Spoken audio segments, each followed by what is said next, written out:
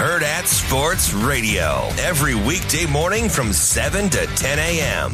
On Thursday's show, we'll have staff writer for The Athletic, Mitch Sherman. We'll talk the odds with our Vegas insider, Brian Edwards. Catching up with senior writer for Huskers 24/7, Michael Bruntz, and Nebraska women's basketball head coach, Amy Williams. Take a dive into the latest news and all things sports. Heard at Sports Radio with Ravi Lula and Damon Benning. And now, back to Hail Varsity Radio. Big thanks this hour to Gary Barnett, Bill Bender last hour. We say hi to Danny Burke, Burke's Best Bets, Pride of Chicago, and find his work and write-ups, burksbeat.com, at Danny Burke5 on Twitter. Danny, how we doing? A lot of NFL this weekend. What's shaking? Yeah, doing pretty well. Appreciate you guys having me on per usual. Good games to look forward to. A lot of good games, although it doesn't start out with a pretty one. That's to say the least, with the Patriots and Steelers tonight. Are you going to entertain this one tonight, Schmitty? Oh, it'll be on, and I may have time to find my way to the sports book and do an underbet. Is that fair? Is that advisable? It's certainly advisable. I haven't heard anybody betting the over, and I don't see how you'd be too convinced to. I mean, it's down to 30, which is absurd, but, a lot of times where we see these totals that are drastically lower or drastically higher, they still tend to cash toward that direction, so I can't blame you, Schmitty. It's Danny Burke with us here, Burke's Best Bets on Hail Varsity Radio, and Dan, I guess if you got money on the game, right, that's one reason to watch it. I wasn't planning on tuning in for the Steelers and the Patriots, two of the most Big Ten West teams you can find in the NFL.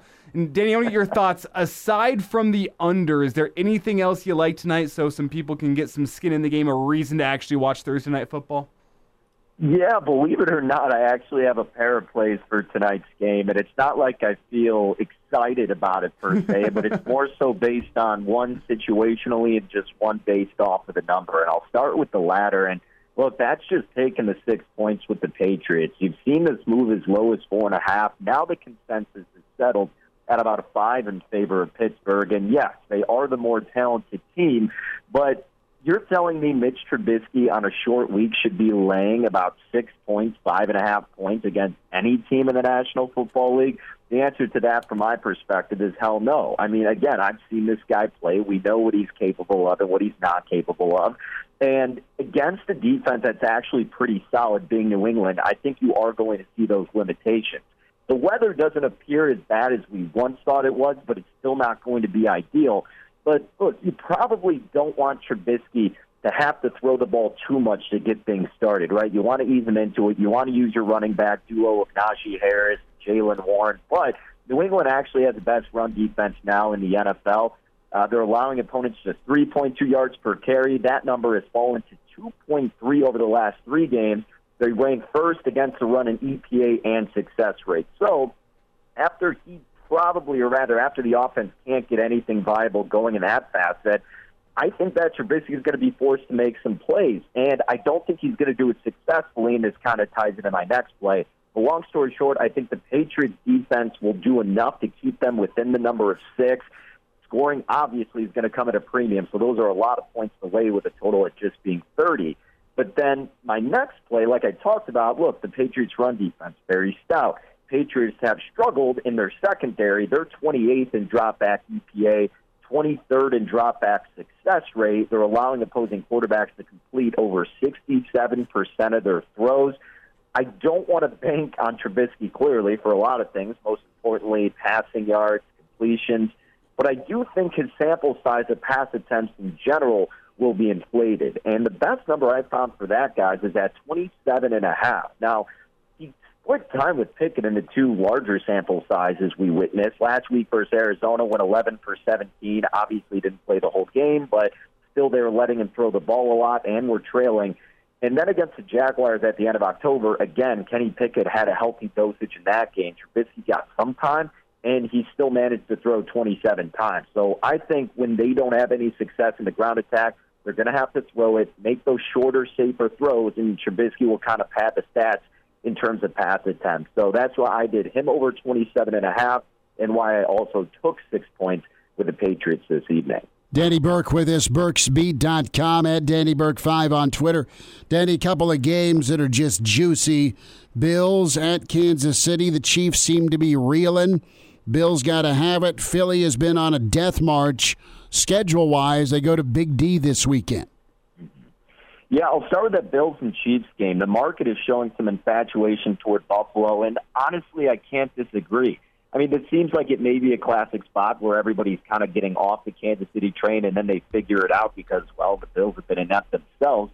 But when you look at all of these advanced numbers and metrics and analytics, I mean, the Bills should just be playing so much better than they have been. And that's what led me to taking 3 in the hook with them their last game against the Eagles, which thankfully they were able to cover. And they're just so much better offensively than the Chiefs are. The Chiefs clearly don't have any receiving help, and Patrick Mahomes is having to play so tight and have so much pressure at the end of these games that now against an even better defense in Buffalo, I do think that's going to catch up to them. So I would gravitate toward Buffalo. I'd probably look at taking +1.5, or you could even tease them up 6 points to +7.5. I think that's a great option too. But in terms of outright purposes, I like Buffalo. And then with Philly and Dallas, I kind of like the over in this game. It's gotten bet up to 52. I'm hoping that it may get bet back down to 51. And if it does, then that very well may be an official play for me on the total over 51, because 51 is somewhat of a key number. You think 27 to 24, that's certainly how this game could land, considering the spread's at about 3 or 3.5. So I'm very tempted with this total. And I'm tempted with Dallas, guys, and I've kind of been a naysayer for Dallas, or maybe I'm just more so rooting against it because I got interest in other MVP candidates aside from Dak. But again, looking at all these numbers, Dallas has been the better team. Philly clearly not as good as they were last year.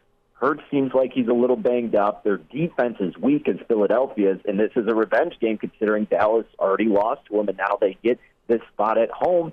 I don't want to lay over the key number of 3 with Dallas. So what I'm going to do instead, because this isn't going to dip to 2.5, I'm going to wait for an in-game number. Simple as that, right? Because it should be a back-and-forth battle. You'll probably get a better spot with Dallas at some point in this game. They have been playing like the better team. I get that they've beaten up over inferior opponents, but this is a statement game, and I think they come through over Philly in this spot.